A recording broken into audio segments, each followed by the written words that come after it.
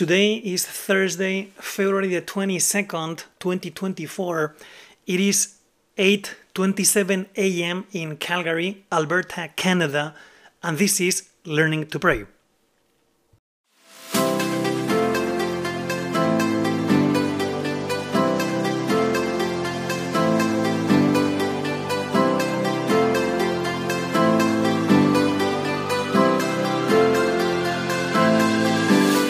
In today's episode, I want to share with you 5 things that Peter told Jesus that can fuel our prayer life.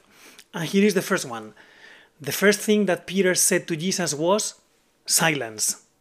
He didn't say anything. Peter was invited by Andrew to come and see the Messiah, the Son of God, and he just went to meet Jesus. And Peter didn't say a word. The Lord changed his name, but Peter just was looking at the Lord without saying anything, according to St. John's Gospel chapter 1. And that's something we can use in our mental prayer. In our mental prayer, sometimes we don't have to say anything. Sometimes it's enough that you look at the Lord. Jesus Christ, perfect God, perfect man. And you fall in love with this God of ours that has come down to earth to bring us salvation, to bring us joy, to be friends with us. You just look at him in the pages of the gospel and, be in awe in front of Jesus Christ. That's good prayer. So that's the first thing we can use for our mental prayer based on these 5 things that Peter said to Jesus. The second one was, Lord, depart from me, for I am a sinful man. Peter said that to Jesus after seeing that first miraculous catch of fish. It was an impossible. It was something unheard of. He had been trying to fish in the night and it didn't work out well. He got nothing, actually. And the very next day, after Jesus' preaching and after Jesus' invitation to go into the deep, to cast your nets for a catch, then Peter pulled out a lot of fish because Jesus was with him. Without Jesus in the boat, Peter's work was unfruitful. With Jesus in the boat, Peter's work was super fruitful. So that's something important for us to come to realization. That with you, Lord, I can charge an army, as the psalm goes. With you, Lord, I can scale the city walls. It is when we are convinced of the fact that Jesus is the one who is the powerful one, then we can aim at good things in our lives. Holiness and apostolate. But it will only happen if we acknowledge that Jesus is the powerful one. When Peter told the Lord, Lord, depart from me, for I am a sinful man, he was recognizing his nothingness. And that's super important. Not because God wants our humiliation, no. God wants just our realization of the truth. The truth is we are creatures, and the truth is he is God. The truth is he wants to count on us to be saints and to spread the light of the gospel in the middle of the world. And it's going to work out well because he is the one sending us out, not because we are amazing. So the more we grow in humility in our spiritual life, the better it's going to be for our holiness and our personal apostolate. So depart from me, Lord, for I am a sinful man. The third thing that Peter told Jesus was, you are the Son of the living God. The other apostles just said, well, people say that you might be Jeremiah or Elijah or maybe one of the old prophets. And then they asked them, who do you say that I am? The only one who answered this question right away was Peter. And Peter said, you are the Son of the living God, which is the confession of Jesus' divinity after the experience of Peter.